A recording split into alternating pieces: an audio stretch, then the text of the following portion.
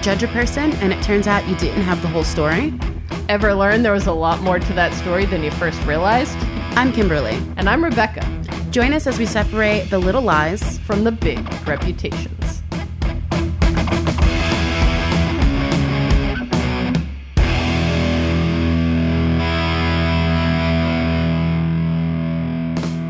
Welcome back, everybody. Welcome back. Happy March. Did we have an episode in March already? I think we did, but it's still Happy March. Yeah, I'm like, I'd have to look at the calendar. We must have.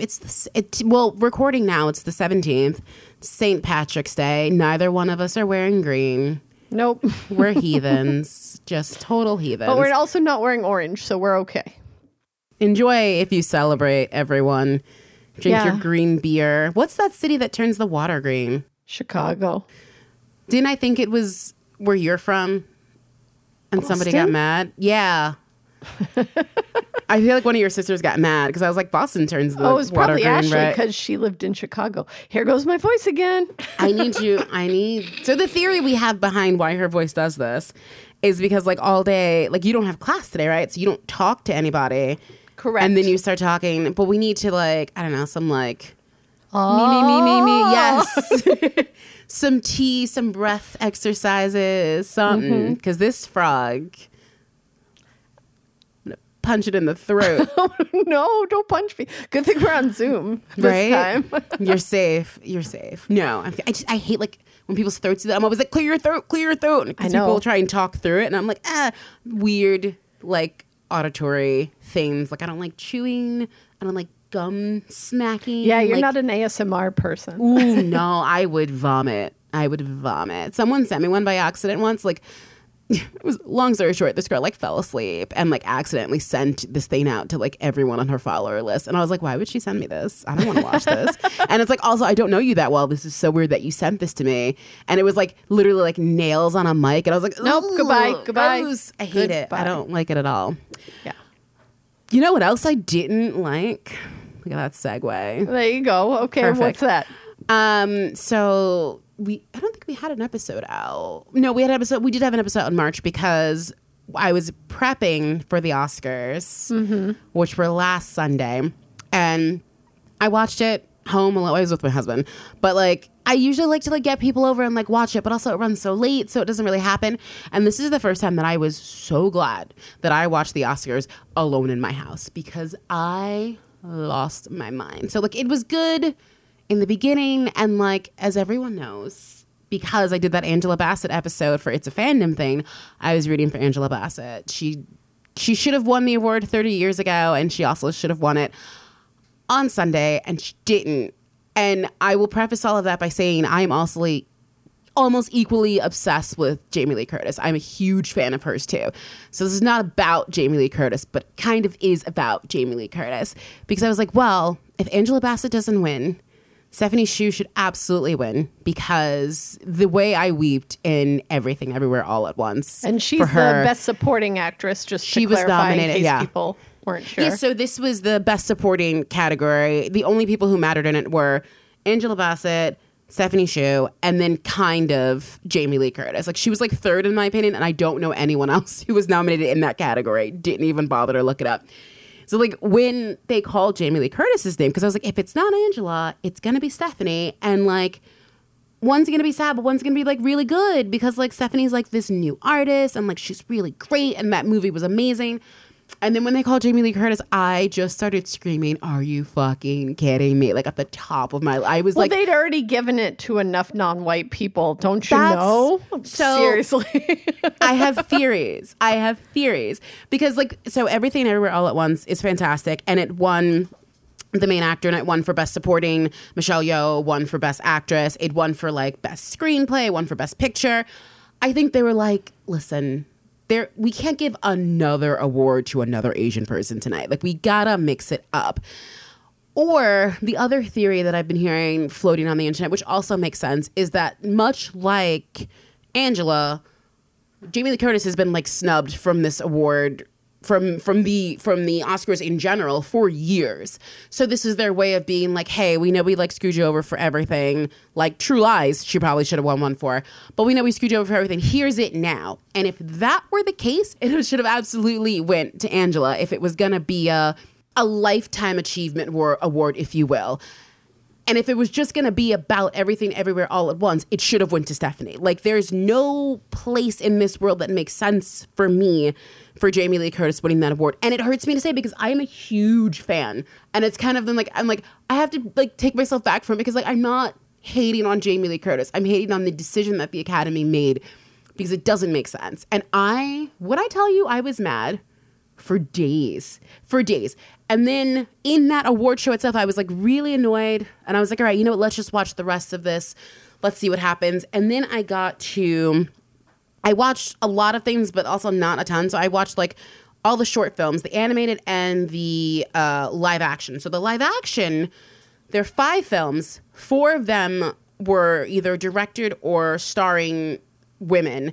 And one of them wasn't. And the one that wasn't won. Of and course. I was just like, are you, like, it was okay, but there were better selections. But also, it just feels shady that it was the one that was all men. Like, there were no women in that one at all. Like, at all. And it just felt fucked up. And I was like, I gotta go. Like, I'm just gonna go to bed now. And I just went to bed. And then I woke up at like 2 a.m. I was like, okay, let's see how the rest of the night went. And then I saw that, who won for Best Picture. And I was like, okay, good. And then I saw, and I texted you, like almost, I think I texted you maybe at like 2 a.m. about this because you had seen it too. Best Animated Short. Yeah. Did you see them all at Alamo? No, I actually saw them at Syndicated in Brooklyn. Okay. Yeah, That's it's like cool. walking distance from my house. So I was like, oh, it's playing here. I'll go see it here. But like that animated short that won, I kind of need people to watch it so they can see how fucking stupid it was. It was painful. Like literally we're sitting there in the theater and all of a sudden Chad's like, ugh, seriously? Like it's like so saccharine and cheesy. And like, I thought it was maybe a joke. as a self-help book, because it was a self-help book beforehand. Or like what is it called? The boy, the mole, the fox, and the horse or something. Yes. And it's like, so when it started, it was like Apple Productions or whatever. And I was like, oh, this is like going to be a big one. They literally paid for that award. They paid, like, I'm so mad that out of all the things that were nominated, because there were some really good ones in that category, that's the one that won. The one that was clearly the most high budget. There were only 2 that I liked. Did you not like The Flying Sailor? That was horrible. Well, okay, so here's the thing about The Flying Sailor. It could have been cool if they had like set us up knowing, like in the beginning it said based on a true story and you're like, what the fuck? But then at the end it tells you like, oh, there was an explosion and some guy like went flying through the air. But it's just like after the whole thing is over. So you've watched the whole 10 minutes of this naked guy flying around. Yeah. And I was not okay with that. I didn't love My Year of Dicks. I thought it was just really like, I don't know. And that's like my time period too, right? Like it just did not work for me.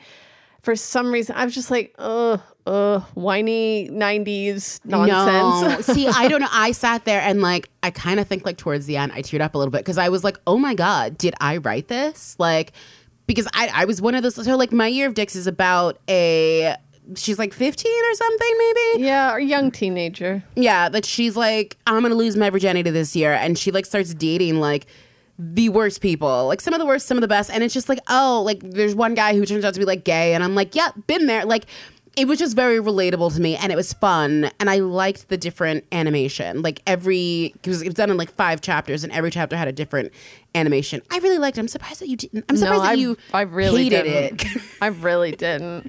Well, we both like Ice Merchants. Yes. And Ice I Merchants liked the ostrich one too. I thought the ostrich one, I liked the meta idea of like going in and out of that like stop motion animation. Oh, the first, I was like, I don't remember this ostrich one, but yes. Yeah, that one I really liked. And then the Ice Merchants one I thought was the animation style for the Ice Merchants story worked so well with the story that was being told.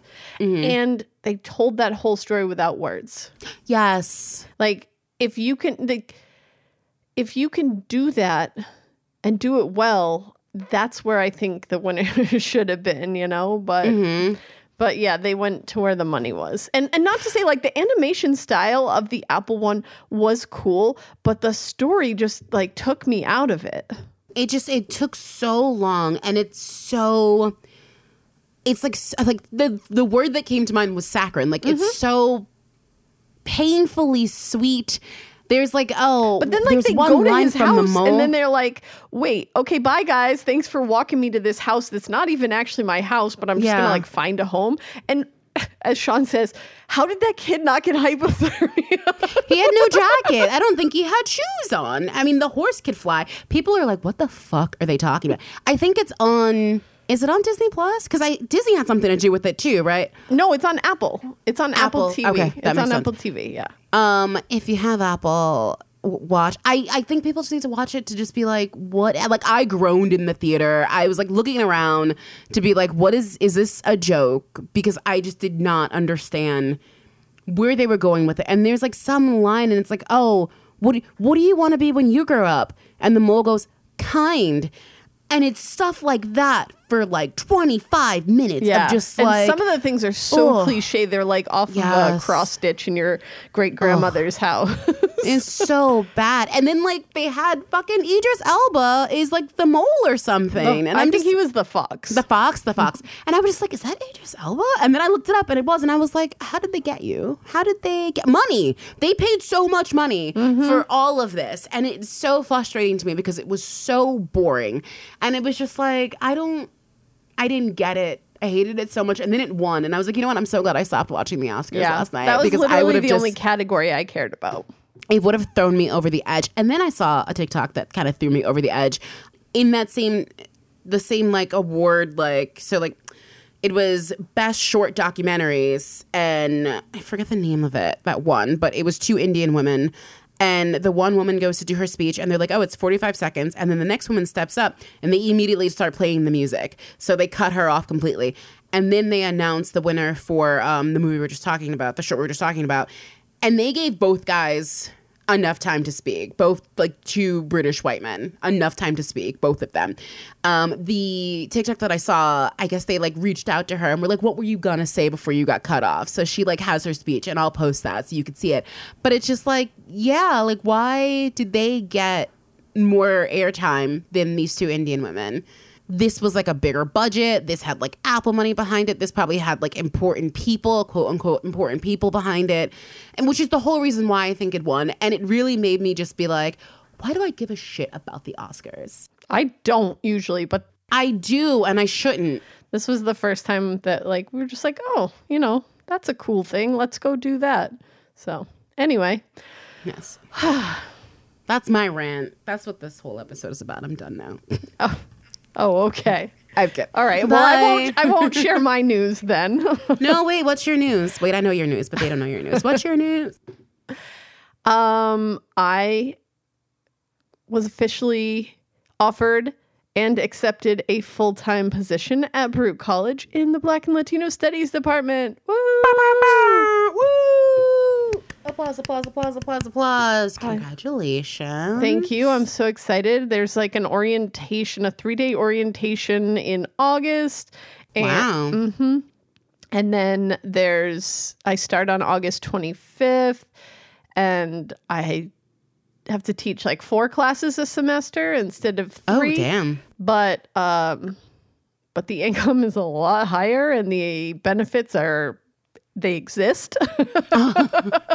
So I'm so excited. I'm super happy and I'm so glad to be with the department that I'm in now. I really like it there. I really like being at Baruch in general. So yeah.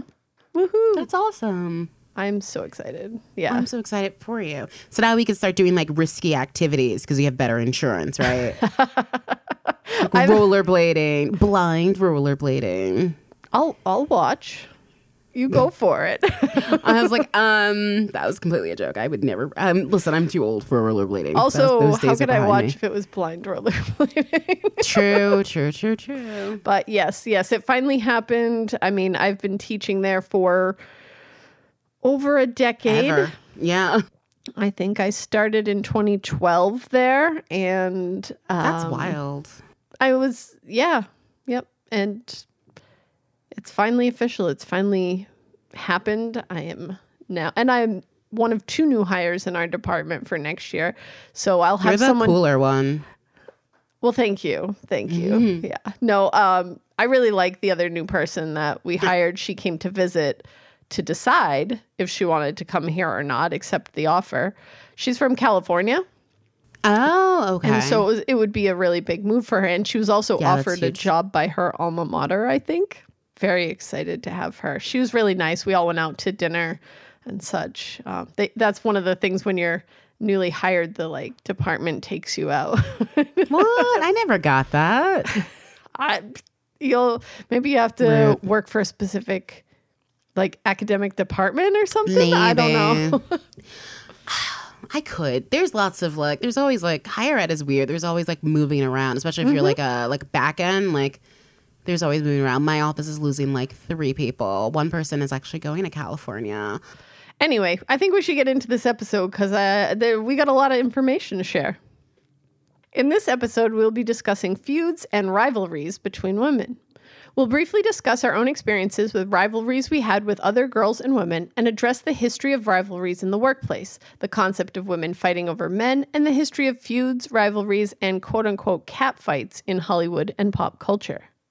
Next, we'll provide a number of examples throughout history of female rivalries, including what the media said at the time and what women themselves have said about the feuds. Then we'll dig into some scientific information on competition and how the media feed into rivalries that really aren't as bad as they seem.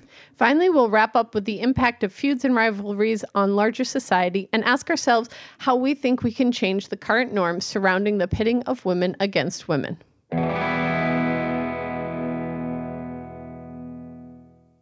All right, so I'm going to share a little bit about my experience with rivalries. I feel like I had more than I should for for someone who's like, I mean, I think if you know me now, you don't really consider me someone who would bother spending my energy on that, but I definitely had a time in my life where I did.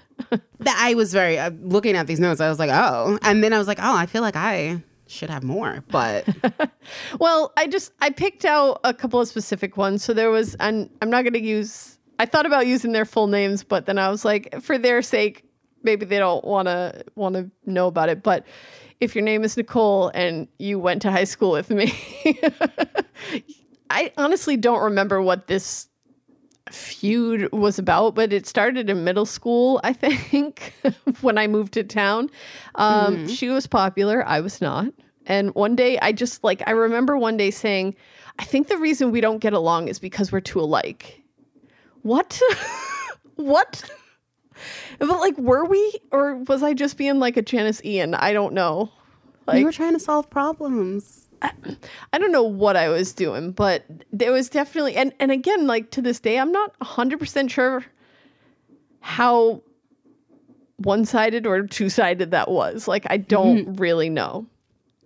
So another one I have from middle school, high school is Jen. And this is another case where we somehow ended up in competition with one another from like the beginning. And I don't know what. Something one of us said or did annoyed the other or both. But with Jen, we actually did become really, really, really good friends in our last couple of years of high school. Like we used to go out, I'd say every other Friday night, because on the other weekends I was at my dad's. A bunch of us would go out bowling, and she's one of the few people that I've kept in touch with. And then the other one that I'm going to mention is my sister, Brooke. So we were best friends when we were like 3 to 7 years old, and then I moved away. Then my mom and her dad got together, and we met again when we were 11. We got along pretty well until she moved in full time.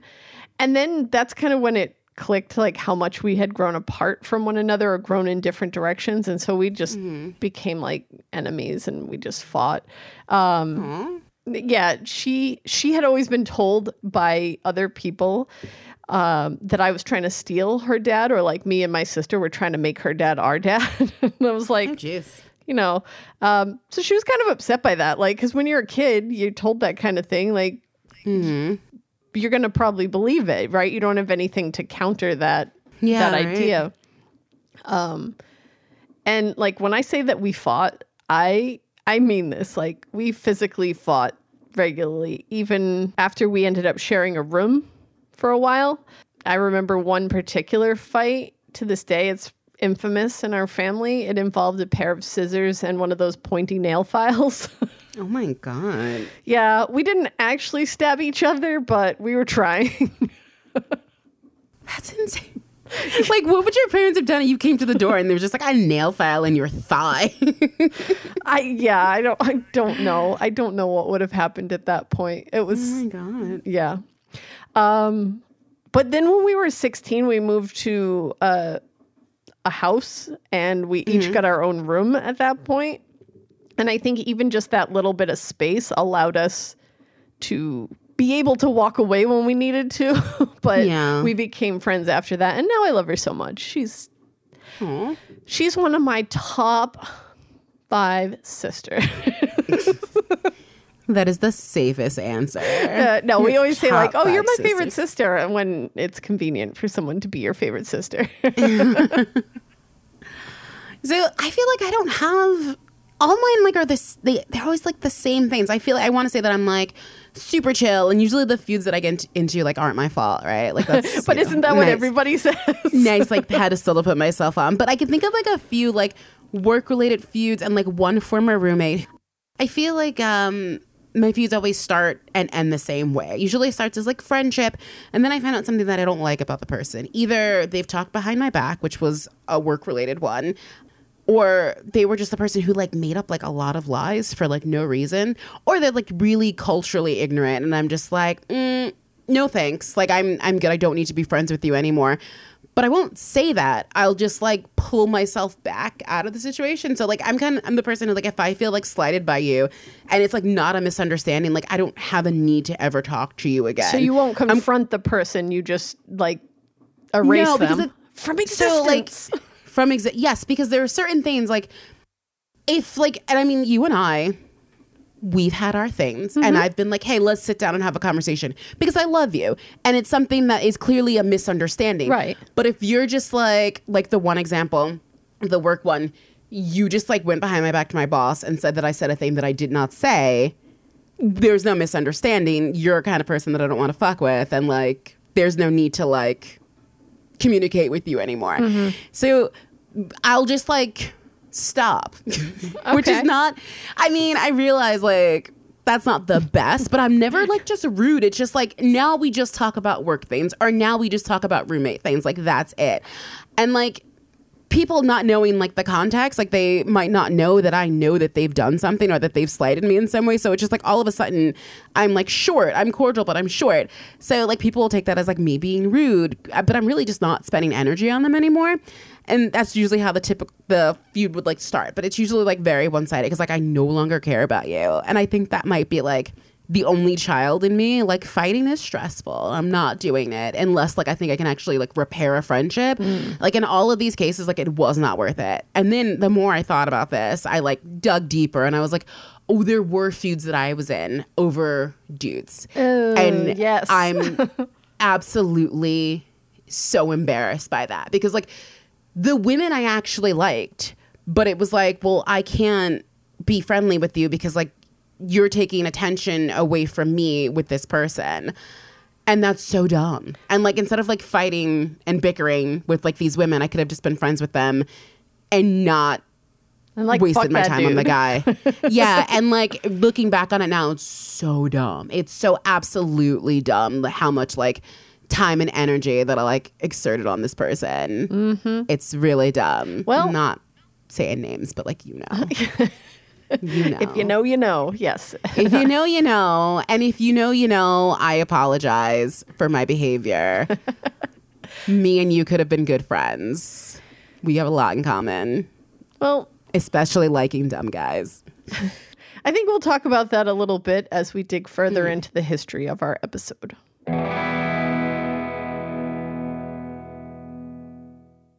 Female rivalry happens when a woman uses her power to keep another woman down. This can be through mistreatment of the other woman or through unfair competition. But of course, it stems from an internalized sexism that has long been normalized in many spaces, especially at work or in other naturally competitive places. Sexism in the workplace may cause women to fight for positions or opportunities that have historically only been open to men or to very few women. It can also come in the form of competition over a male partner. But again, this is rooted in sexism and the idea that the other woman is the problem, not the man or men involved. And it frequently makes appearances in Hollywood and other pop culture contexts, which is what we'll primarily focus on today. But in the workplace, women have been known to internalize what is happening around them and blame themselves. This results in competition among female coworkers and the distancing of oneself from women who see themselves in competition with one another. So sexism is like the biggest thing holding women back. It's not just men who judge women more harshly when they speak. Women judge other women too. Women, generally speaking, value healthy competition in the workplace, but a big factor in rivalries between women is the concept of the one seat at the table. That is, there's only room for one woman. That could be in the role of a superior, or in the case of Hollywood, one successful actress. So where does this concept of one seat at the table come from? Well, it comes from the idea that diversity is mandatory but not useful. When, of course, we know that the opposite is true, and there's actually been studies on this. But, hey, straight, white, cis men in power. Am I right? Mm-hmm. They debunk those studies. They're like, no, sounds wrong. That sounds unnatural. What? Anyway, what are the consequences of buying into this one seat at the table concept? A scarcity mindset, infighting, and judging other women. This leads to women mistreating, underestimating, and distancing themselves from one another in order to increase their power and standing among men, all of which, ironically, actually holds women back. Know that this is not how it has to be. Seek out confident women who value other women who are not threatening to you, who appreciate you, and who want you to succeed. They do exist. Like, honestly, I feel that way about my department chair. She is that woman. She will go to bat for other women in our department and in the university in general. I mean, she is the only, at least in Weissman, I think in the whole college, she is the only Black woman who is a full professor. That seems insane for a CUNY. Mm-hmm. Well, that's the thing. CUNY students are diverse, but CUNY professorship is not, Yeah, we have that problem at my school too. They're working on it. We saw a pie graph. It's getting better. Oh, geez. It's funny because, I'm currently the only, white identifying full-time faculty. I'm currently white. And I was like, yes, you are. I'm currently the only full-time white faculty in my department, which I think makes a lot of sense, that we should be hiring Black and Latino professors to teach in a Black and Latino studies department. But guess what? They should be in other departments too, right? We shouldn't just be the home for all of the POC professors. Yeah. No, you're not wrong. You're not wrong at all. But it's not just feuding doesn't just happen at work, right? Mm-hmm. No, it happens on the battlefield of love. Oh, jeez. So feuding over a man, this is super, super common. We've all done it, maybe. I don't know. I've already admitted to it. Embarrassed about it. It's really, really common. You could probably think of many real life and fictional feuds over a man. When a feud is labeled as a woman-on-woman feud, the reasoning behind it is often assumed that it's about some form of jealousy over a man. Mm-hmm. In literature and the media, this is often a plot point, right? Women are very infrequently seen as feuding over something like, I don't know, a business deal or some other gender-neutral topic.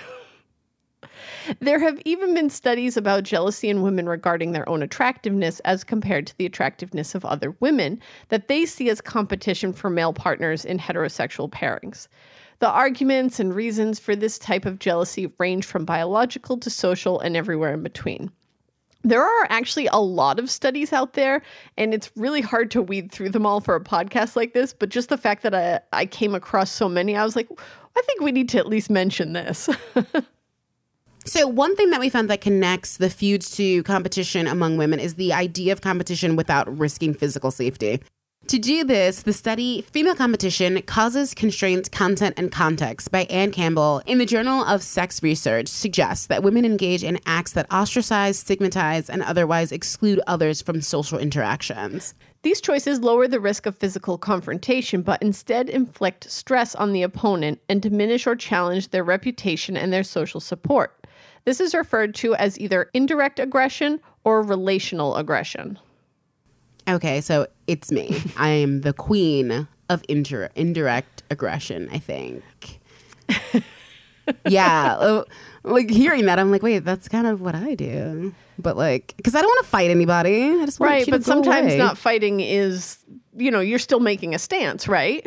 Yeah, And if the other person is unaware, whether or not they should be aware, if They they're should be. unaware, They know. They know. do they always? They should. Why? Are they mind should. readers? No, but if you're a shitty person, you know you're a shitty person. I don't think people do. Well, that's not my fault.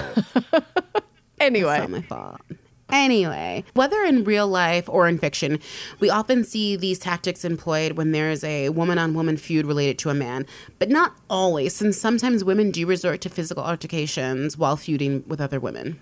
So let's move on to talk about Hollywood and pop culture, right? Media often pits women against one another in movies, television shows, books, or even real-world celebrity gossip. In recent years, we have seen some moves away from this and more towards women supporting women, but that's not traditionally been the case, and it still persists today in some media. So I have a bit of trivia. All right, fun facts. Yes, fun facts. Do you know when the first TV cat fight occurred? I don't know, but I feel like it's way back when.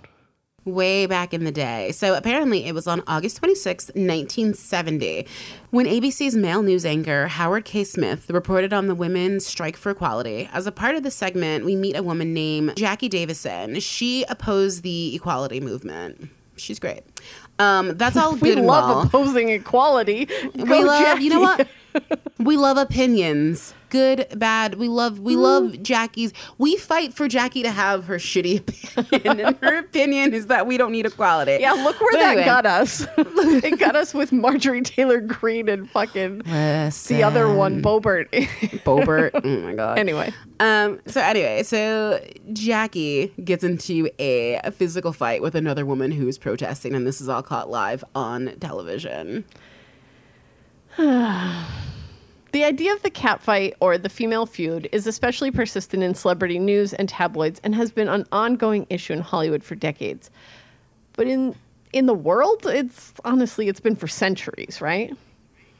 It has been seen in pornographic clips from the 1950s and later in B movies of the 1960s.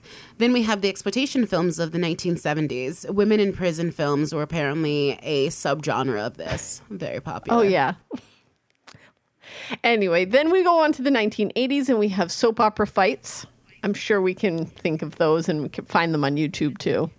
I'm just picturing like big hair, shoulder pads, and like slaps. 100%. Lots of slaps. The primetime drama altercations of the 1990s, think like Melrose Place or even Friends had some of those. Mm-hmm. Then the daytime talk shows of the 90s and the 2000s, like Maury Povich and Jerry Springer. And we even have like reality TV, I think, is probably one of our biggest culprits of the female feud. Well into this century, you know, things with the Real World, Survivor, The Bachelor, Jersey Shore. I mean, you name it, it's probably in there. Yeah. But like, why? Because we love drama. Our culture seems to thrive off of it. Shows that pit women against women, whether fictional or real, tend to get higher ratings. If they make it, we watch it, and then they make more of it. It's a cycle.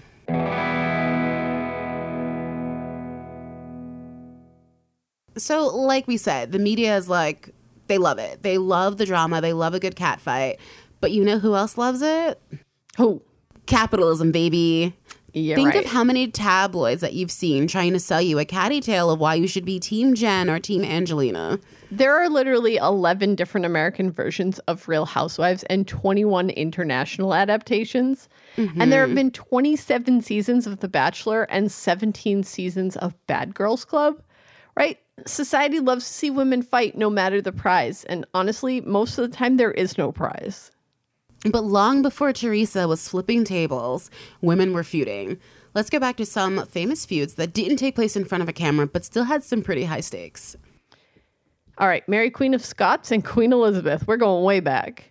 Queen Elizabeth I of England and Mary Queen of Scots were two of the greatest, most legendary political rivals, even though they never even met. IRL. They were just mutuals. Since they were cousins, they had an idea to reunite England and Scotland under one throne and one family. They thought they would be stronger together, but the fight became over who would actually rule, who would be the head of state. Mm-hmm. So both of these women were very young when they came into power. When Elizabeth became queen, she was only 25 years old. When Mary took up her throne in Scotland, she was just 18. They were both vulnerable, inexperienced, and just trying to find their place in a male-dominated society. Elizabeth sets up her cousin with a British earl from her political circle. What if his name was Earl? Earl? Earl the Earl.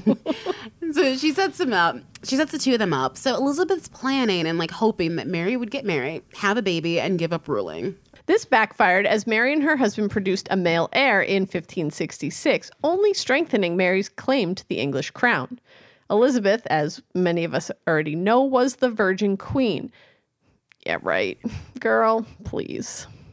You don't know. I don't know, Listen, but I know. Virginity is a concept anyway. Listen, I think the only reason she had to be a virgin because she wasn't married, right? So whether or not she was, I don't give a shit. Yeah. If you're going to get it, girl, get it. Besides, anyone who watches Doctor Who out there knows she was getting it with the doctor. Anyway. No, but I mean, in all seriousness, that was she had to be labeled as the Virgin Queen, right?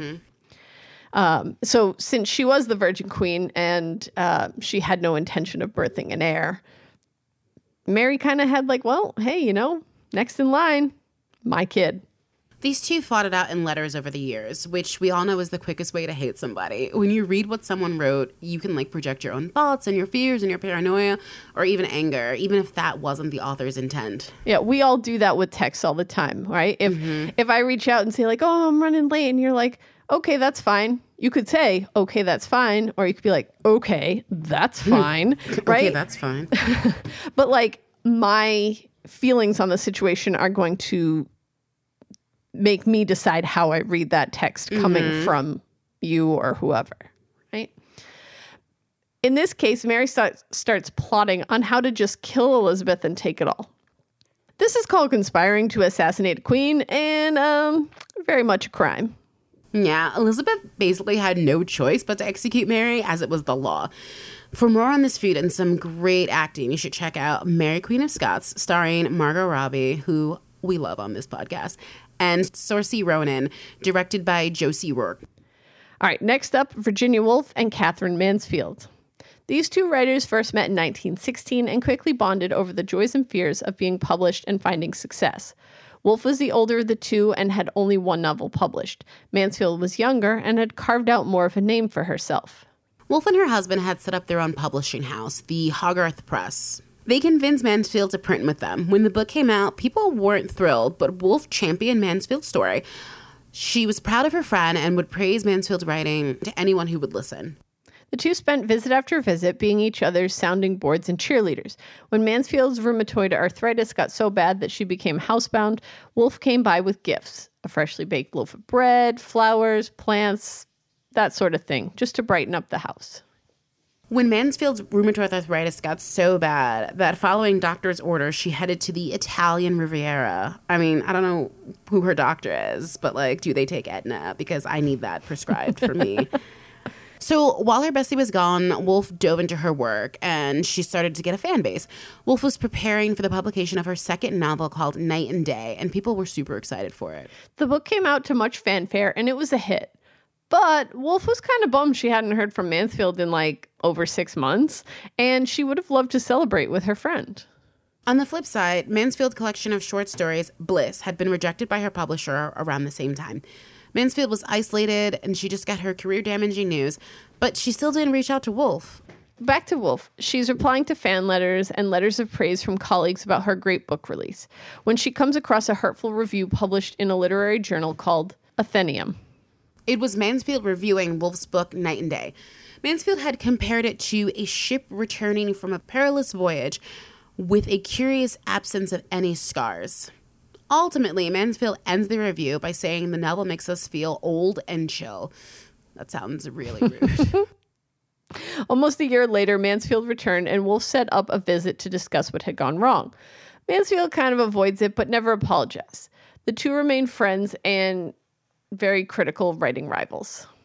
So, like, is this the first example of frenemies? Maybe, but it also sounds like an example of, like, could they not just communicate? Like, why are they not just able to talk about it? Like, maybe Mansfield was going through some shit. I don't know. Maybe. But, like, admit to it. But, of course, it's not like she could just go get some therapy. And 1916 when they met? Yeah. Yeah, exactly. They would have been like, I don't know, just sit on the French Riviera for a little bit longer. Right. So let's talk about Sophia Loren and another Mansfield. Wait, is it the same? Yeah. No relation. No relation. But that's funny. Jane Mansfield. So in April 1957, the Italian actress Sophia Loren had a party thrown in her honor by Paramount Pictures. It was their way of welcoming her to Hollywood. Loren was a rising star in Europe and looking to have the same success in America. Around this same time, actress Jane Mansfield was being sold as 20th Century Fox's blonde bombshell. She had been in a few films on Broadway and was a Playmate of the Month. Fox was looking to get her as much press as possible. According to Loren, Mansfield was the last person to arrive at the party. She walked in and took a seat at Loren's table. Mansfield was wearing a backless satin dress with a very deep plunging neckline. Loren gives Mansfield the side eye and a photo is taken, and history is made. The press accused Mansfield of trying to steal the spotlight. She is to blame, even though 20th Century Fox had been known to cast her in PR stunts before. There doesn't seem to be much more than this event and this photo, but the two were labeled as enemies because of it.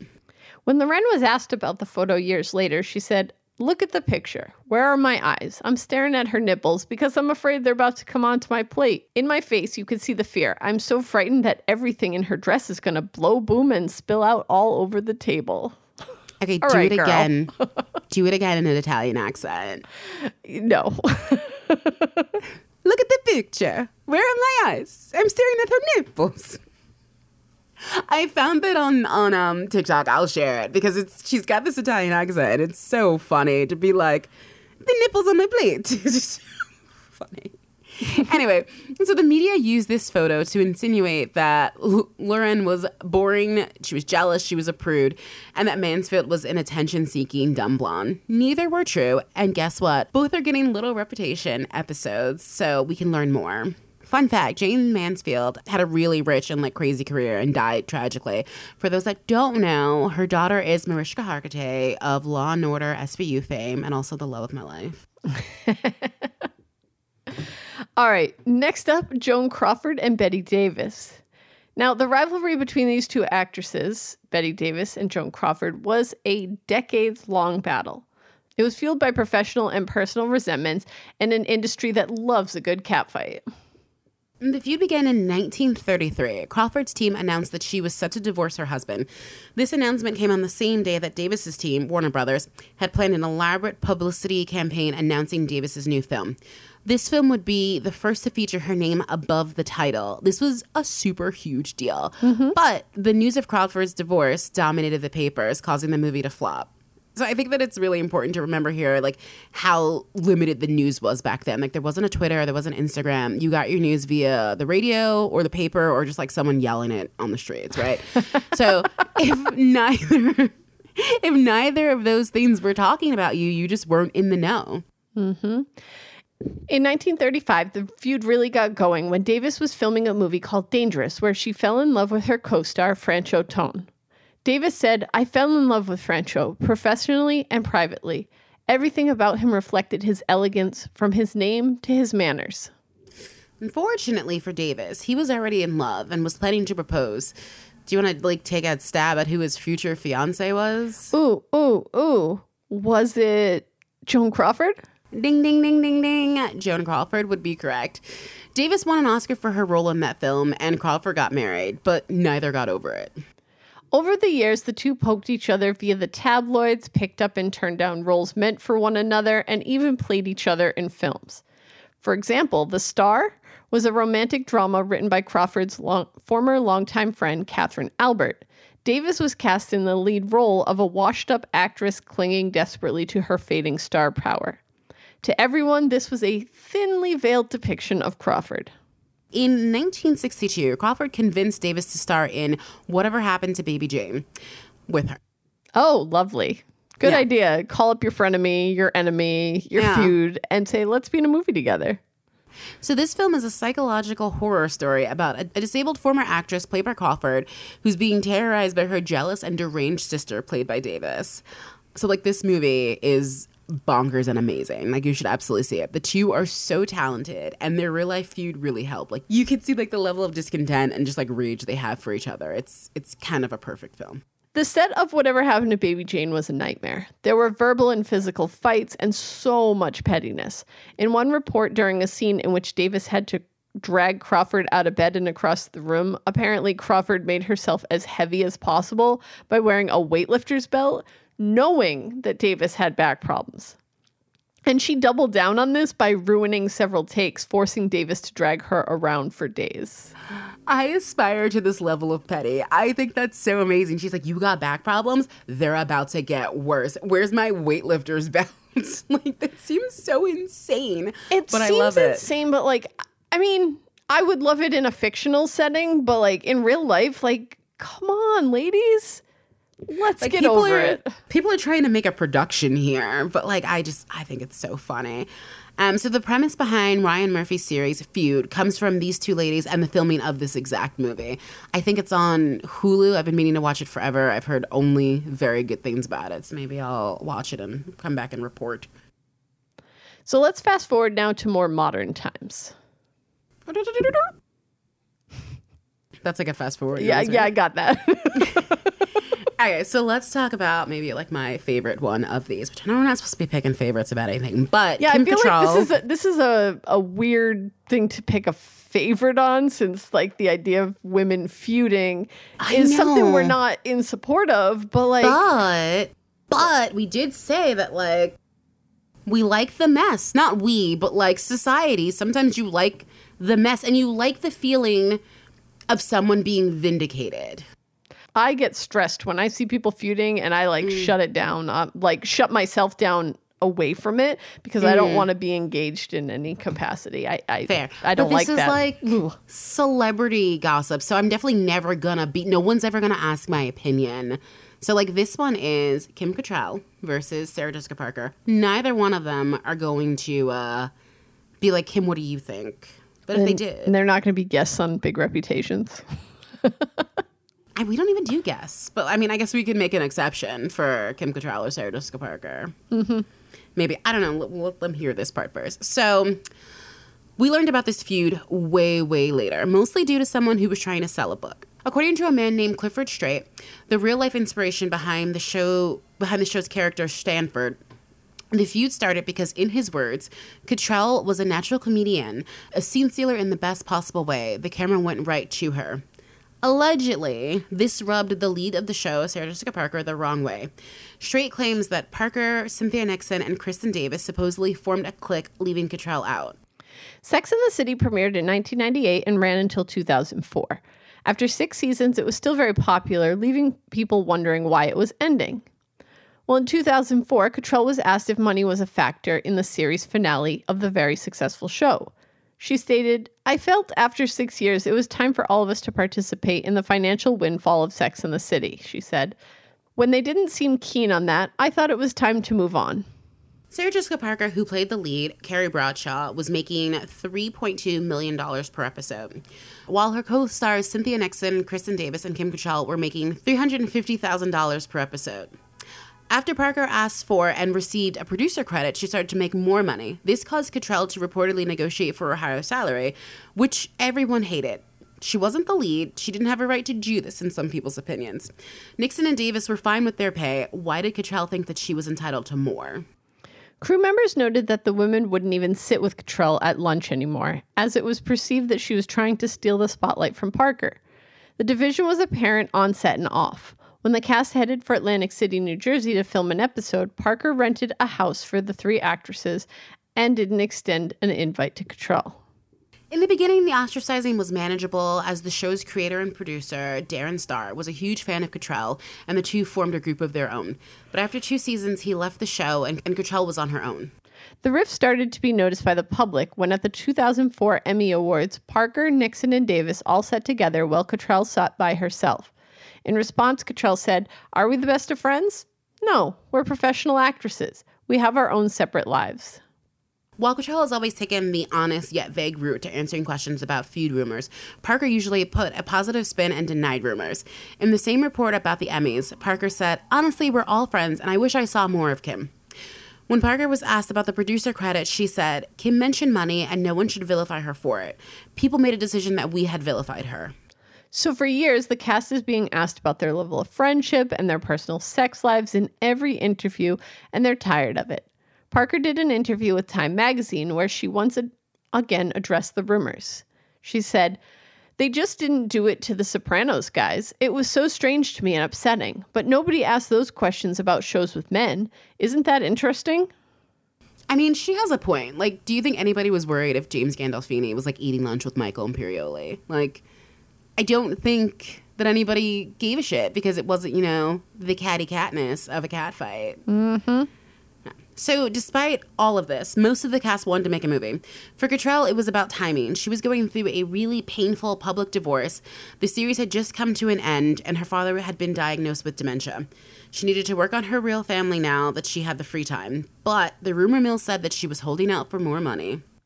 4 years after the show wrapped, the movie was released in 2008. It went well. Cottrell said, "In some ways, I'm glad we waited. The script and the experience of making the movie was the best possible reunion." The tabloid spun the narrative that there was fighting about wardrobe options, call times, and that Parker and Cottrell refused to speak to each other throughout the whole movie. In an interview with Cottrell, she said, "I think Sarah was right. People don't want to believe that we get along. They have too much invested in the idea of 2 strong, successful women fighting. It makes for juicy gossip and copy. The truth of us getting along and happily doing our jobs together is nowhere near as newsworthy." By the time the second movie came along, Parker and Cottrell were a united front against any fighting on set. They both released statements that things were fine. So this movie wasn't great, but the team wanted to do a third. Everybody was down, minus Cottrell. She had played Samantha for years and was ready to put her to bed, unless the writers are willing to make sure that her character was treated well. And this was something that they couldn't promise her. The writing and storylines for her character got a little wonky over the years. Between the show and the movies, the other women constantly slut-shamed Samantha. They judged her for gaining weight. She also got cancer and had to shave her head. A lot of the humor in the show was at Cottrell's expense, and she was over it. The press reported this as Cottrell holding up production due to demands, quote unquote. The Daily Mail said Warner Brothers refused to meet her demands and they had to cancel production as the company decided it would not be fair to fans to produce a movie with only 3 of the 4 main characters. Cottrell denies the rumors of any demands. She says, "The answer was always no. I never asked for any money. I never asked for any projects. To be thought of as some kind of diva is ridiculous." Cottrell insisted that she would support the women going on without her, but they felt slighted and took to the press about it. Parker confirmed to Extra TV that there would be no Sex in the City 3. "It's over. We're not doing it. I'm disappointed. We had this beautiful, funny, heartbreaking, joyful, very relatable script and story. It's not just disappointing that we don't get to tell the story and have the experience, but I think more so for that audience that has been so vocal about wanting another movie." Davis followed up by saying, "It is true that we're not going to be able to make a third film. I wish that we could have made the final chapter on our own terms to complete the stories of our characters. It's deeply frustrating not to be able to share that chapter with all of you." So the press, me, this Kim, and Kim Cattrall all saw this as a clear blame job. They weren't moving forward with it, and it was all Kim's fault. She didn't take this lying down. Kim Cattrall told Piers Morgan that she was cool with her co-stars making a third flick without her. She also confessed that she and the others had never been friends, and that was okay. Years later, Parker appeared on Watch What Happens Live on Bravo, where she was asked how she felt about Cattrall's comments. Parker said, "I was heartbroken." She said that I found it very upsetting because it's not the way that I recall our experience. The two do seem to recall things very differently. Cottrell has tried to distance herself from the drama, while Parker believes it's her right to speak her truth. The two were quiet until Cottrell's brother was found dead and Parker started condolences via social media. Cottrell wrote on her Instagram, "My mom asked me today, when will that, at Sarah Jessica Parker, that hypocrite, leave you alone? Your continuous reaching out is a painful reminder of how cruel you really were then and now." She followed it up by saying, "Let me make this very," and very is in all caps, "clear. If I haven't already, you are not my family. You are not my friend," Cottrell wrote. "So I'm writing to tell you one last time to stop exploiting our tragedy in order to restore your nice girl persona." Parker doubled down with tweets about how she cared about Cottrell and how heartbreaking it all was.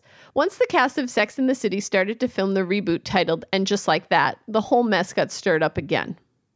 Cottrell didn't speak of the show publicly. The most we can assume is from tweets that she has liked. But the new show references her character over and over. Some say it's to honor her character, others call it bullying. So I was a huge fan of Sex and the City. Like, it's too far. I'll take a picture of I have like the velvet box set DVDs, which I don't even know how I would watch at this point, but like I was a really huge fan. So I watched the first season of the reboot and it was weird because, again, we're not supposed to pick sides, but like I think I'm Team Cottrell because of the what did we call it?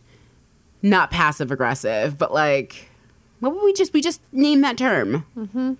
I can't. What was it called? You can't remember. I can't remember either. Rewind back, listen to it. I think I'm the same way. I'm like, well, you've slighted me, so we're just going to work together professionally, and like, that's it. And like, Sarah Jessica Parker like wouldn't shut up about it. And even like on this show, watching the reboot, they of course have to address her character not being there at least once, but like they kept it up. Like every few episodes, they would bring up her character. And it was just like weird at some point because it was like, well, now we have to see, like, does Kim Cattrall, what does she think about this? Are they trying to get her to come back on the show? Are they just like egging her on? Like it was weird how much they referenced her after she expressed that she did not want to be on the show anymore. Like they could have just been like, yeah, Sam moved to France and we don't see her anymore. And it would have been the end of it. But like they kept bringing her up and it was weird. It was pokey. Okay. Well, let's move on to another couple of women. Jennifer Aniston and Angelina Jolie. When Brad Pitt ended his marriage with Jennifer Aniston in 2005, he entered a relationship with Jolie. He launched at this time what would become one of the most potent and profitable tabloid narratives of all time. So let's backtrack just a little bit. So Jennifer Aniston and Brad Pitt had been together for 7 years and married for 5. When Brad was cast in the film Mr. and Mrs. Smith, the film had him opposite Angelina Jolie. While they both denied rumors initially, they both later admitted that that is where they met and fell in love on the set of that film. Pitt and Aniston divorced in 2005. Pitt and Jolie started dating in 2005. As the divorce progressed, onlookers took sides. Team Aniston and Team Jolie shirts were made and sold, and you can still get them on eBay. Yeah, that's weird. So since people involved in this quote-unquote love triangle were very private, the tabloids had to get creative with their headlines. Some of them were Angie and Jen, explosive face-to-face showdown. Jen shows up at Brad and Angelina's house demanding her man back. Jen finally speaks, I still love Brad. Angelina finally speaks, stop calling Brad. While this feud took place almost 100% in the press, it had long-lasting effects for both women. In the article, Brad Pitt was the only winner of the Aniston-Jolie tabloid battle, written by Constance Grady. Grady speaks of those effects, saying, Aniston, childless and unmarried with her biggest hit fading into the past, was painted as the loser, the spinster, poor, pathetic Jen. The tabloids basically said, don't be Jen. Don't put your career first. Make your husband happy, or he will leave. Never mind that Jen wasn't avoiding motherhood. We later learned that she cannot have children, but like it wasn't our business then or now to be worried about. As for Angelina Jolie, Grady said, Angelina Jolie was another story altogether. For years, she had been in many ways the Mary Magdalene to Aniston's Virgin Mary, a wild child who seemed to be all about sex appeal and taboo breaking. Jolie would be, and if you ask my mom, still is, known for being a husband stealer and a homewrecker. All while Brad's just a dude who was in love? Yeah. Well, what could he do with both these beautiful women? How could he help himself? Yeah, it was definitely all her fault. Mm-hmm. Yeah. Sorry, your mom and I are in a fight now. Cat fight with Roe v. No, I'm just kidding. No, when I told my mom I was doing this, and she's like, "Oh, who are you doing?" I was like, "Oh, I like Angelina Jolie and Jennifer Aniston," and she's like, "I like Angelina Jolie, but like she's a homewrecker." And I'm like, "Mom, what's the last thing you saw her in?" And she's like, "That Tomb Raider movie." Like, Mom, stop! Like that was so long ago. Like you're holding this like tiny grudge. But, like, that's what happens. Like, It's people what hear a happens. thing, and then they just, like, run with that thing. I'm like, oh, you're terrible. And, Maybe like- we should cover Angelina. I don't know. Unless we are one of those two women, we never really know. That's the thing about this. Like, they were all so... They met once before everything happened. They were all so private. Mm-hmm. But even going back to any of these examples, right? Like, Yeah. any of them, we've even talked about, like, Sarah Jessica Parker and Kim Cattrall making specific statements that maybe they were contradictory to statements they later made or previously made. It's like a lot of it is for press. A lot of it is for their own PR kind of thing. Yeah. Yeah. Anyway. Speaking of PR and press, let's talk about Taylor Swift and Katy Perry. Okay. So these two multi-Grammy award-winning ladies, they have a feud that started over backup dancers. Yes, backup dancers. 3 of Perry's California Dreams tour dancers were offered spots on Swift's Red Tour. However, these dancers left before Swift's tour ended to join Perry on her Prismatic Tour. This incident is the root cause of Swift and Perry's feud. So now you're thinking, okay, like, why did this escalate to, like, this huge feud? So, like Taylor does, she wrote a song about something that was bothering her. Swift told Rolling Stone Bad Blood was about another female pop star and a business issue. She was very candid, saying she basically tried to sabotage my entire arena tour. She tried to hire a bunch of people out from underneath me. As a response, Perry tweeted, "Watch out for the Regina George in sheep's clothing." We all know we love Regina George anyway. Mm-hmm. The two have been throwing petty jabs back and forth for years, mostly subtweets and alleged diss tracks. Swish Swish is supposed to be in response to Bad Blood. While doing press for an upcoming album, Perry was on an episode of Carpool Karaoke. Perry opened up about the feud, saying, yes, there's a situation between her and Swift, and yes, it's about backup dancers. Perry said that she tried to talk to Swift about the incident, but Swift ignored her and instead chose to write a song. Katy Perry insisted that Taylor Swift's team was trying to bury her. They were trying to ruin her career, and the first hit was Bad Blood. It was a public attempt to assassinate her character. Perry says that this was just the beginning. So way back in 2014, Swift removed her entire catalog from the streaming site Spotify. Anybody remember that? I do. I was sad that day. I think that was the day Sean became a Taylor Swift fan. He was proud of her for standing up for it, right? Because she felt that they didn't value her art. The way that they were paying artists, and honestly, the way they continue to pay artists is abysmal. But you need a big name like Taylor Swift to have any sort of impact on that. The move was to bring light to how she felt about her own music as well as that of her musical colleagues. But eventually a deal was worked out, and on June 9th, 2017, Swift's full catalog returned to the platform. The same day Perry's 5th album was released. Sounds like the Joan Crawford. Yeah, the announcing your divorce on the day I'm announcing my movie. Yeah. It does.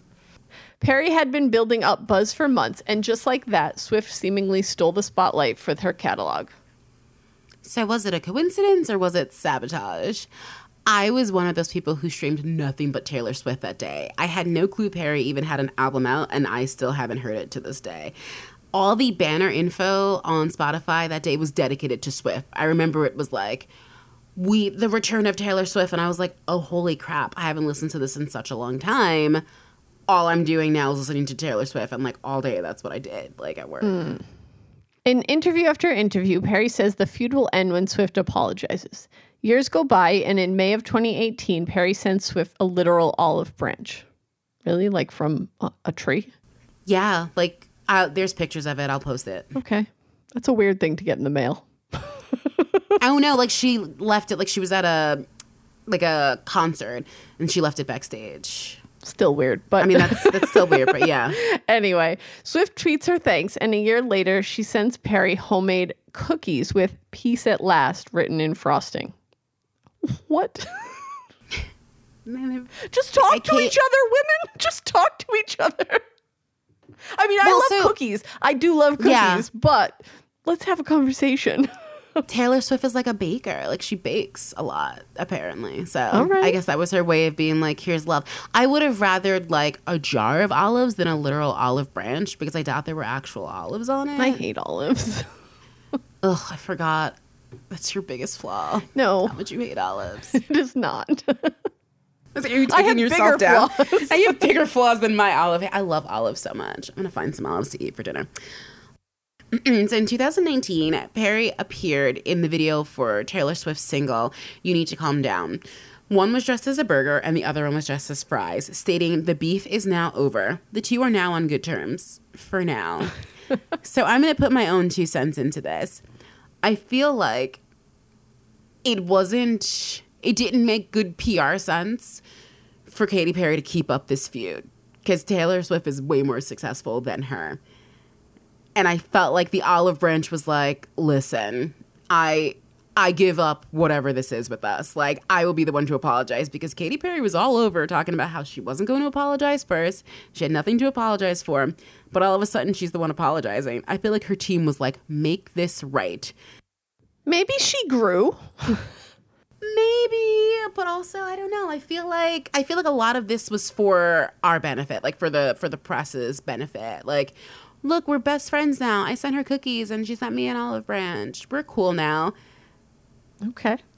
I don't know. It doesn't feel genuine. It feels like Katy Perry's team was like, you need to make this right before you have another album that flops, because like that album did not do well.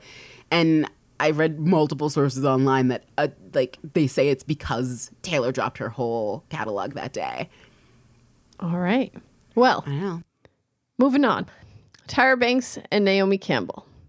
The feud between these two literal supermodels began when Banks said Campbell, whom she once idolized as a black woman trying to break into the modeling profession, wasn't kind towards her when she was first starting out in the industry. Tyra scored her first major modeling contract during Paris Fashion Week in the early 90s. When Banks broke into the business, she did really, really well, causing comparisons to the only other black model. A reporter was quoted as saying, "Oh, look out, Naomi Campbell. Here comes Tyra Banks. So, Naomi Campbell, you better sit your butt down." Because, everyone knows there can only be one. Yeah, I mean, in the 90s, probably. I mean, kind of. But that's that's the bullshit of it all. And all of that is coming from the men in power. Mm-hmm. Absolutely. The comparison got to Campbell, and when she got the chance to meet Banks, she wasn't very welcoming. Campbell allegedly did what she could to have Banks turned away from events and parties that she would also be attending. In another incident, Naomi allegedly told Tyra, "You will never be me, so don't think you can be me." Naomi denied the accusation, but also added that she didn't know herself in her 20s. She was surrounded by editors, photographers, publicists, hairstylists, makeup artists, all of them who filled her head with theories that the new girl was out to steal her job. Yeah. Years later, Banks asked Campbell to come on her show to discuss the feud and bury the hatchet. Minus a few Twitter flare-ups, the two have been cordial ever since.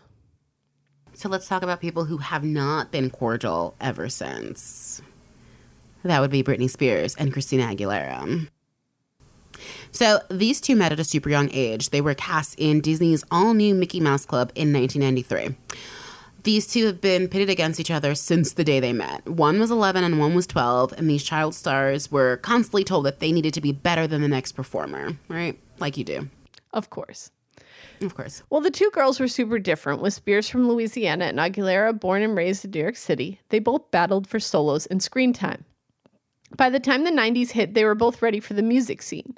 Spears arrived first in 1998 with Baby One More Time, followed by Aguilera's debut, Genie in a Bottle, in 1999.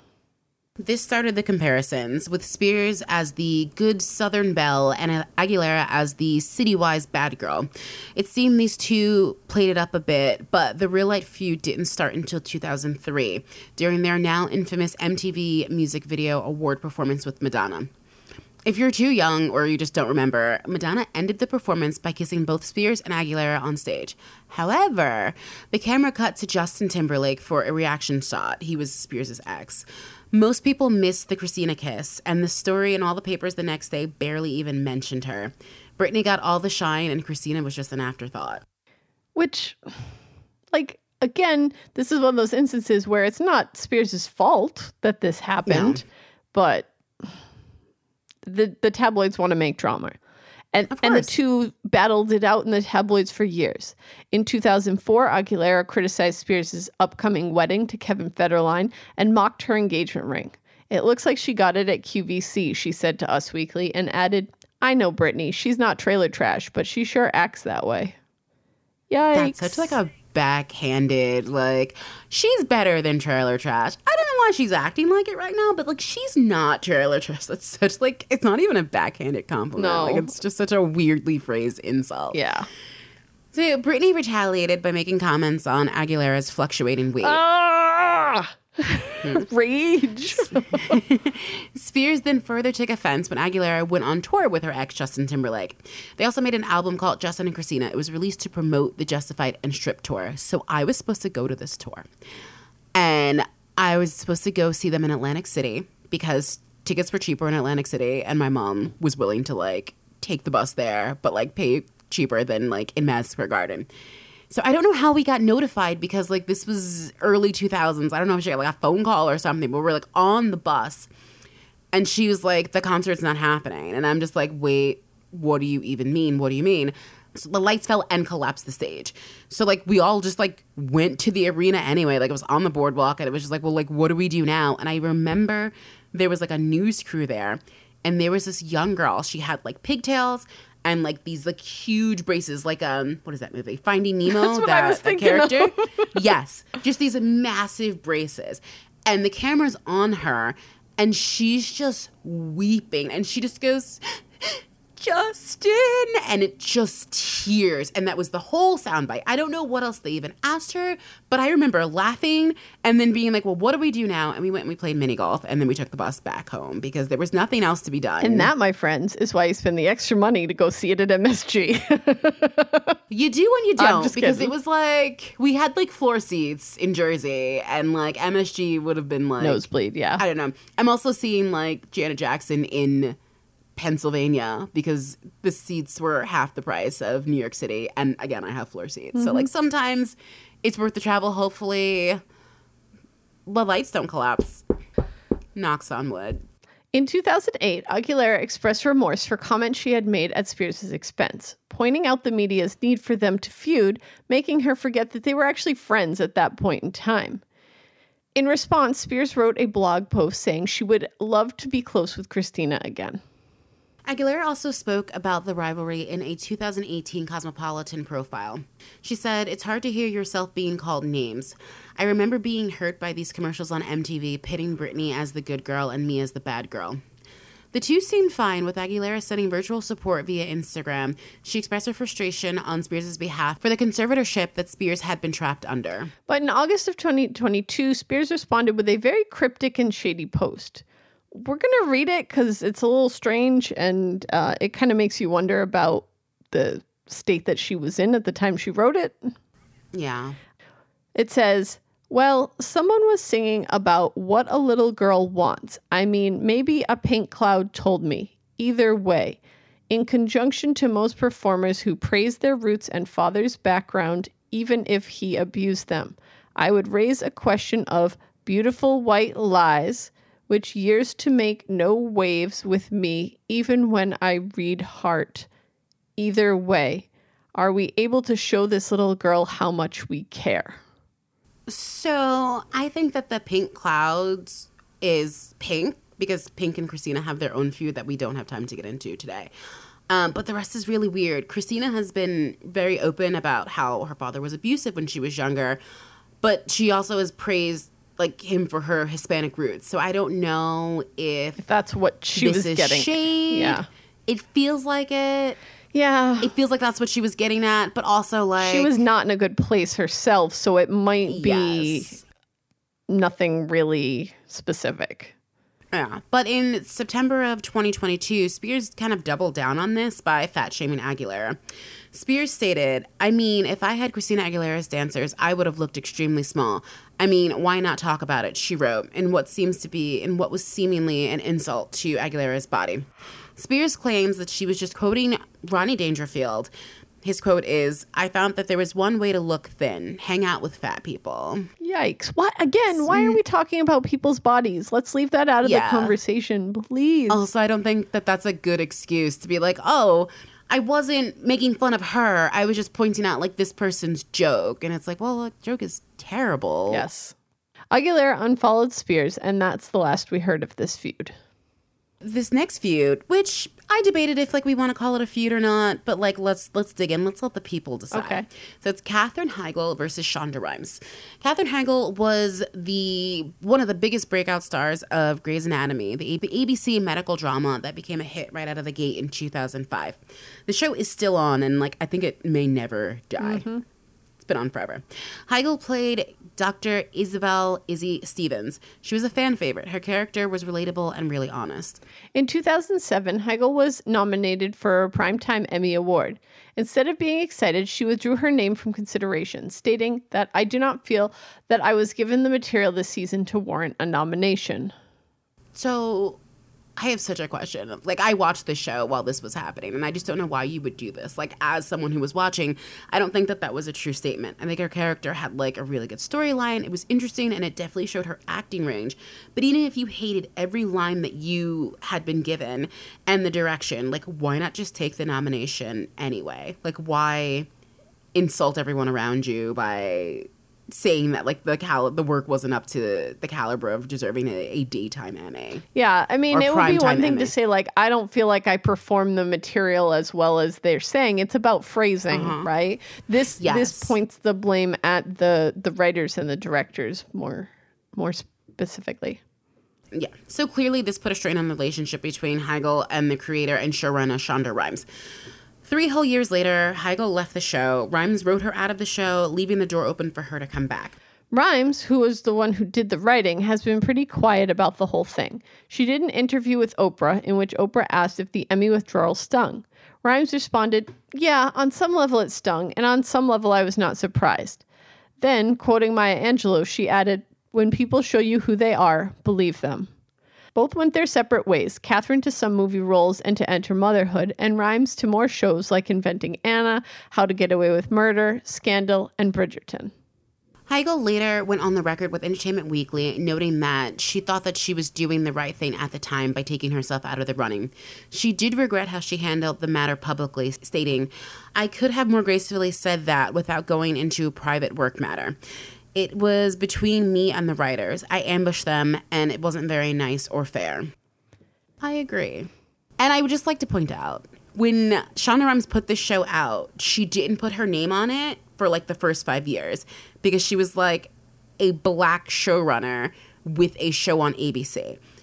And I feel like Katherine Heigl then saying, "Hey, this black lady wrote these lines for me, and I don't think that they're worth anything." This might not have been something that Katherine Heigl thought about, like sometimes most white women don't think about their actions when it comes to, like, race relations like this. Mm-hmm. But she could have really, like, done in Shonda's career because she was just starting out. And, like, she didn't even put her name on her own show until it was a certified hit. Like, until it had, like, a certain number of watchers and people loved it. Then it was like, this is my show. Mm-hmm. Because, like, you don't get a lot of chances as a black creator. And this really could have done a lot of damage to her career. And I don't think that's something that Katherine thought about. And this comes up as a feud. Like, when I looked up, like, most famous feuds, this was on a lot of top 10 lists. Interesting. And I don't consider it a feud because it does seem very one-sided. Mm-hmm. But the idea that, like, women are, like, inherently bitchy, right? So, like, this has to be a feud, even though Shonda Rhimes wrote her out of the show respectively.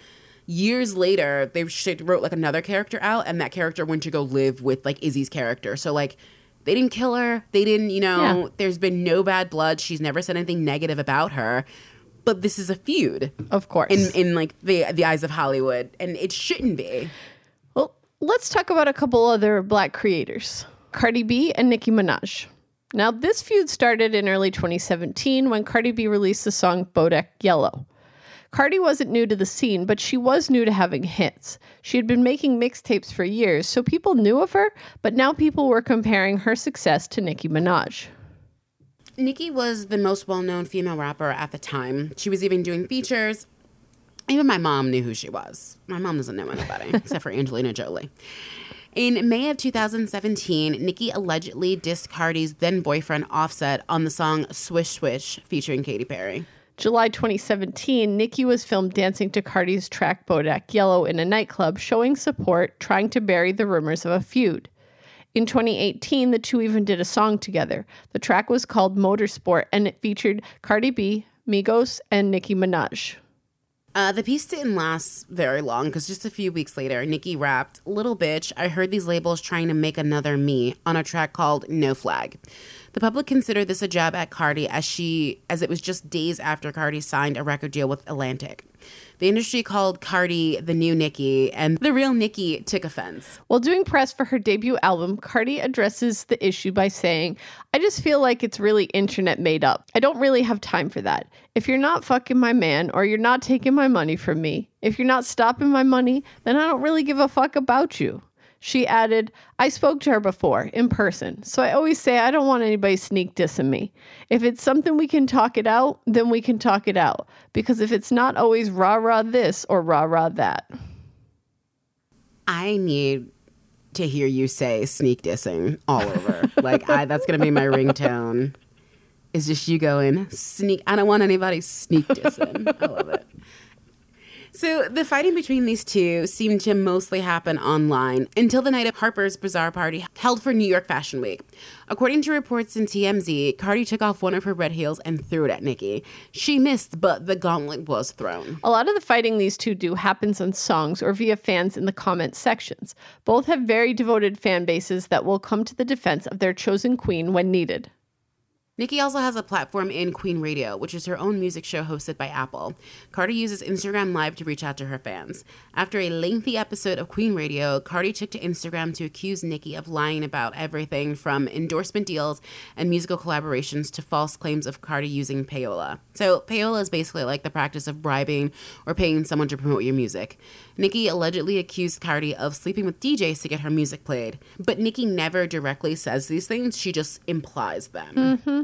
The pair called a temporary truce online, but between raps being misconstrued and fans hyping up the drama, it might never end.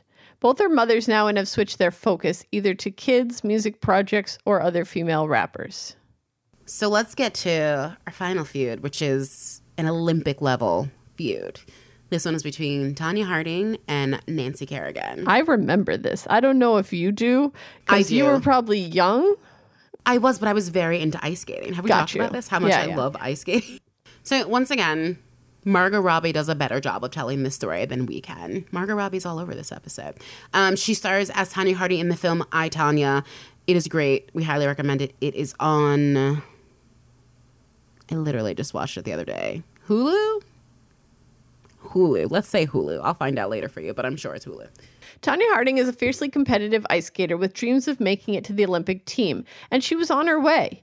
It was Harding who made history by becoming the first woman to land a triple axel, earning her the gold medal at the U.S. Figure Skating Championships in 1991.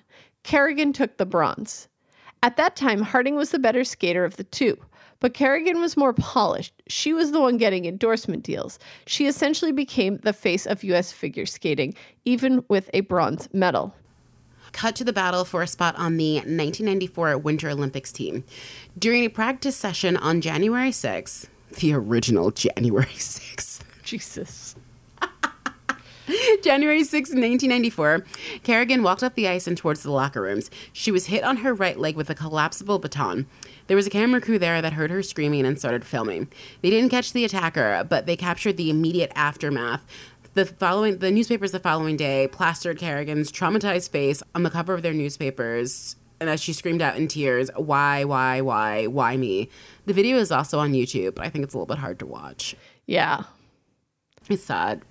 Fortunately for Kerrigan, the attacker didn't break any bones, but her injuries were bad enough that she couldn't compete in the national championships. Harding wins gold at the 1994 U.S. Figure Skating Championships and is guaranteed a spot at the Winter Olympics. So the police have started their investigation already, and by January 14th, most of the criminals are formally charged. Harding's ex-husband hired 2 hitmen. The plan started as murder, but then eased its way back into just a whack in the knee. In the end, Kerrigan was hit in the thigh. So, why did they do it? Harding grew up really poor, but she had this talent and this opportunity to truly change her life and her family's financial outcome. But it seemed like Kerrigan was just in the way. I mean, it's got to be hard for someone like that where you see, again, it's this idea of where's the starting line for these 2 women? And when you feel like you're so far behind, sometimes that turns to resorting to more extreme measures to get ahead because you don't have that advantage. And it's not saying it's right or it's healthy or it's a good idea at all.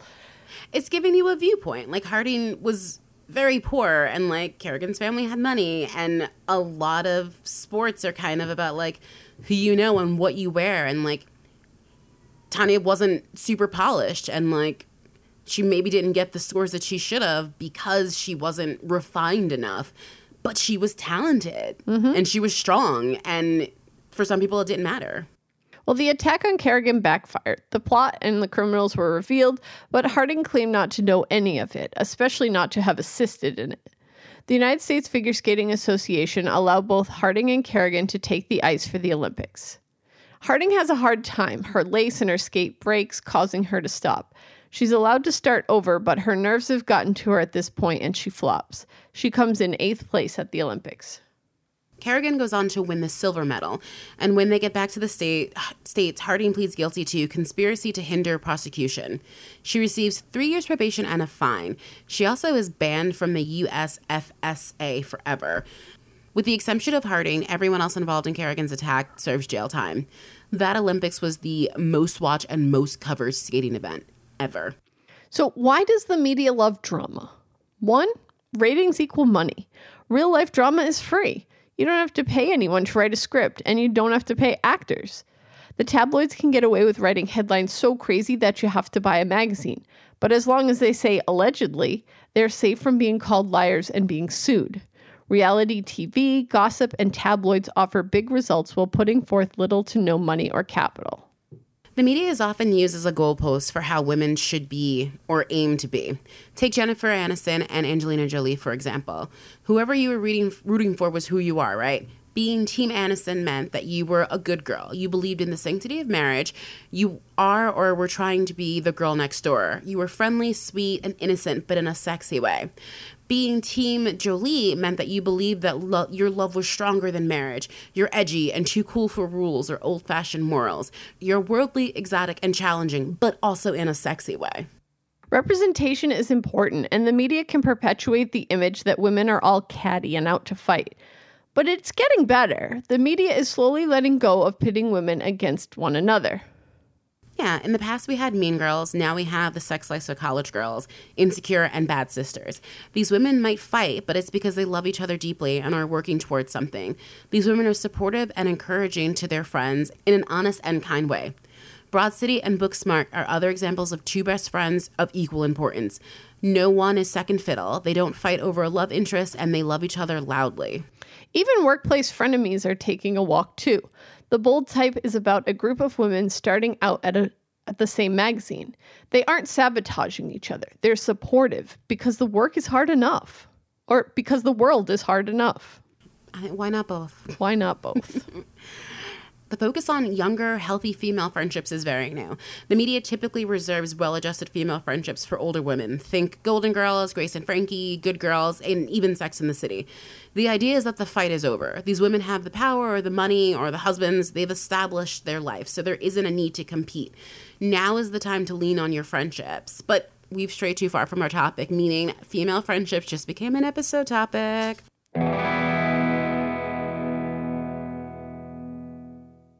So why do we fight? Let's think about this a little bit more. Why do women feel the need to compete against one another? Science says it comes down to 3 factors: food, shelter, and mates. This might look a little different by modern standards, but how do you get food and shelter? The workplace. This happens to be where most female competition takes place. In our episode on leadership in the workforce, we mentioned that in corporate America, women hold only 4% of leadership positions in Fortune 500 companies. Women need to fight for their positions or they're left behind. Female jealousy in the workplace may be rooted in survival-oriented competitiveness. If there is one woman standing between you and that job that will provide food and shelter, conflict is bound to come up. Gossiping, sabotaging, gaslighting, downplaying your success, or discrediting you in front of others are typical tricks that are used in the workplace competition game. The goal of these behaviors is to thin the herd. Less women who think they have a chance at the C-suite level job means some women have a stronger chance. The solution? Hire more women.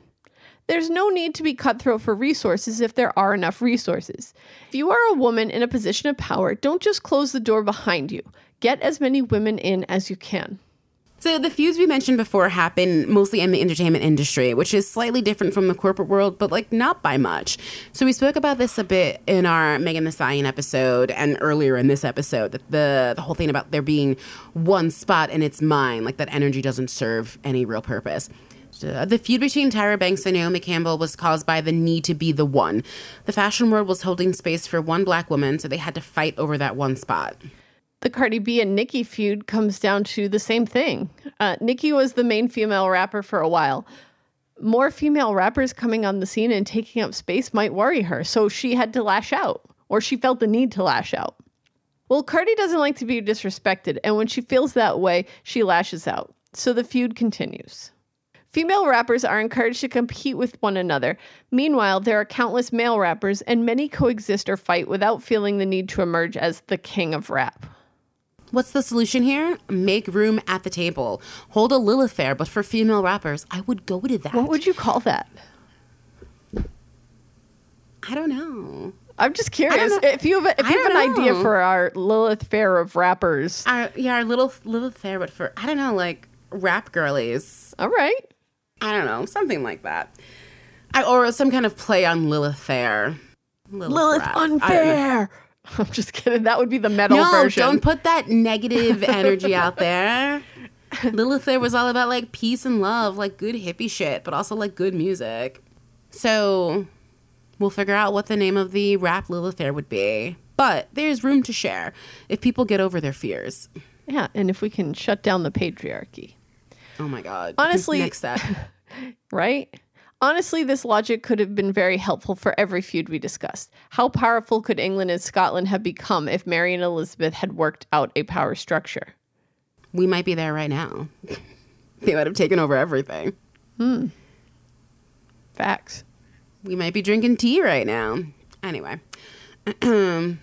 As psychologist Meredith Fuller explains in a 2013 Psychology Today article, it is easy to blame the women for their lack of support for each other, but this competition is really a product of a society that makes women feel like they need to compete to succeed.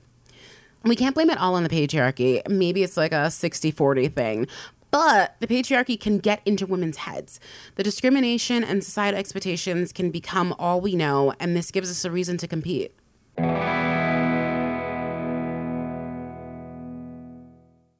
So as we consider how female feuds, especially those that don't directly involve ourselves, impact us, we think it's worth asking a few questions. What drives our pleasure in consuming women pitting themselves against one another? Are female feuds and the encouragement of it by the media simply a patriarchal device made to hold us back from self-empowerment by pitting us against one another? Or is there a lesson to be learned about how women have historically had to fight for what little space is offered to them in a male-dominated world, even if it is at the expense of other women? And honestly, again, why not both? Exactly. The view that women are passive and uncompetitive is wrong. But how we go about approaching our competitive natures is something that we can deal with beyond the context of traditional so-called female feuds. We've talked about how the media has portrayed female feuds throughout this episode, but we want to reiterate that those who tell our stories, the media, shape and control our culture. So, like, what does this mean? Well, if we're constantly seeing stories about women fighting and battling one another, then it'll become a self-fulfilling prophecy, right? But if only one woman at a time is granted the spotlight, it's not surprising if this goes down. Instead of fighting for our turns, we need to dismantle that current power structure and create the space for as many women at the table as possible. Yeah, or make our own damn tables.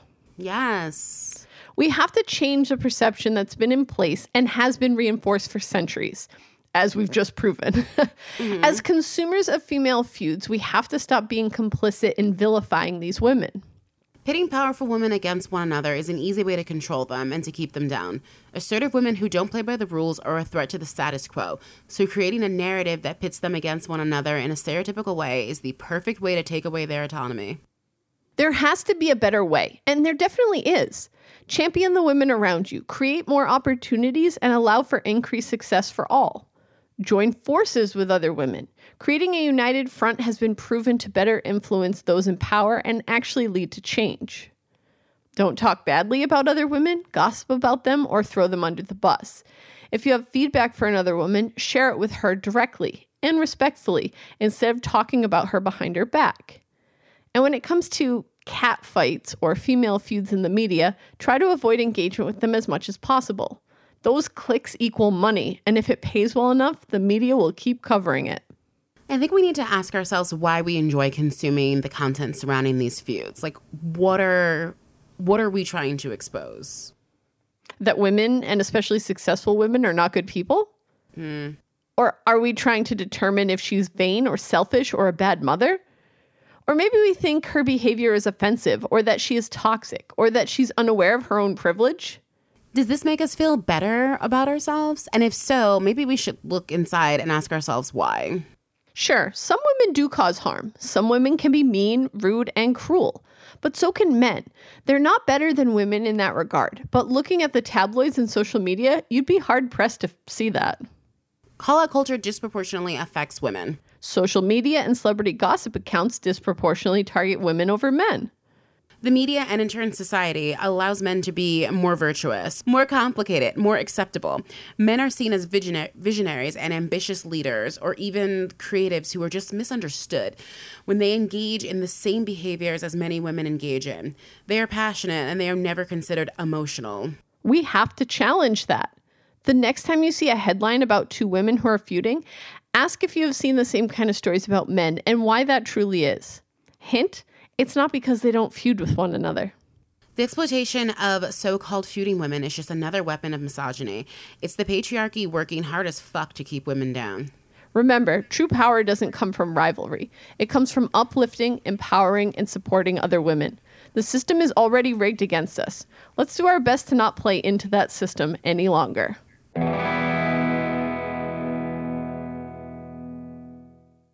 All right, final thoughts, takeaways. I always thought that I was like super chill and like above fighting with other women, but in reality, I have like so much indirect aggression. So my takeaway is me. Like I learned a lot about myself. Like that as well. No, yes, a lot about me, and I guess just like my position in it. Like I'm not innocent in like fighting with like women in the workplace. I definitely think it's something that I haven't done in a while, and it's something to be really mindful of because I don't want anybody to think that I'm trying to compete with them. Like my office has a lot of women and I love that for us, and I haven't seen any. I think because we're kind of that like not perfect example but like a good example of like there's not a reason to like be cutthroat because like they're gonna hire another woman, there's gonna be a reason for you to get promoted, like there's an opportunity there, and I don't think a lot of people have that, and that makes me feel really sad for people. And it makes me, given the opportunity, like I'm gonna try and get like a woman promoted. Like I'm gonna try and do what I can because it's really important to have women in that workplace in a higher position. Like it almost eliminates everything we're saying about competition. Like I just don't feel those vibes in my office. That's because awesome. There is a space for you. There will be a space for you. Yeah. Well, what really got me thinking with this episode was how much we as bystanders play into female feuds, right? Like kind of like you were talking about, like your role in it is there's the role in it like in the workplace, but there's also the role that we have in consuming it. Like we like the drama, so we pick up that magazine, or we fall for the clickbait. And of course, clicks equal money, right? So the media keeps it up. It's up to us to fight back, right? Like, it sounds kind of maybe counterintuitive to an episode like this, but my takeaway is that we have to stop caring so much because it only feeds into the drama. And so I think all the examples that we talked about are really key, because we're acknowledging that these were all things where the media was just so over the top and we got so invested in it. And at the end of the day, why? Yeah. Anyway, resources and references. Let's break it down. So there's one by Anne Campbell called Female Competition Causes, Constraints, Content, and Context by Anne Campbell. It's Time to Break the Cycle of Female Rivalry by Michaela Kiner. Brad Pitt was the only winner of the Aniston-Jolie tabloid battle by Constance Grady. And A Timeline of the Real Feud Between Betty Davis and Joan Crawford by Emma Dibdin. So that one, we left a lot out. There was, like we said, it was a decade-long feud. But I also recommend watching that Feuds? The Ryan Murphy feud. Mm-hmm. There was a lot of stuff left out. They hated each other. And Hollywood was like, give us more, give us more. So let us know what you thought of this episode. And do you have anything that you'd like to add to the conversation? Anything we might have left out? Do you have any suggestions of women we should cover in the future? Follow the podcast on Twitter at BigRepPod and Instagram and TikTok at BigReputationsPod. Send us a message or email us at BigReputationspod@gmail.com. We'd love to hear from you. Subscribe to us on Spotify, Stitcher, Apple Podcasts, or wherever else you get your podcasts. Share us with your friends, your family, and some women that you hate. Use this podcast as your olive branch. Subscribe and leave a 5-star review. Check out our Big Reputations merch. The link is in the show notes, as well as in our Linktree link found on all our social media platforms. Be sure to take a picture and tag us when you make a purchase. And remember, we've got a Patreon now. Patreon.com/BigReputationsPod. Or just check out our link in our Linktree. Whether you pledge $2 or $5, you'll get a shout out in our episodes. And if you choose the $5 level, you'll have exclusive access to our Little Reputations episodes. They're short mini episodes about amazing women throughout history. Next up, Lily Allen. Stick around after the episode. We'll share a short teaser from that little rep. All right, Kim, what quote do you have to wrap us up this week? So this one is, being a strong woman is very important to me, but doing it all on my own is not. And that's by Reba McEntire. Awesome. And as always, believe women.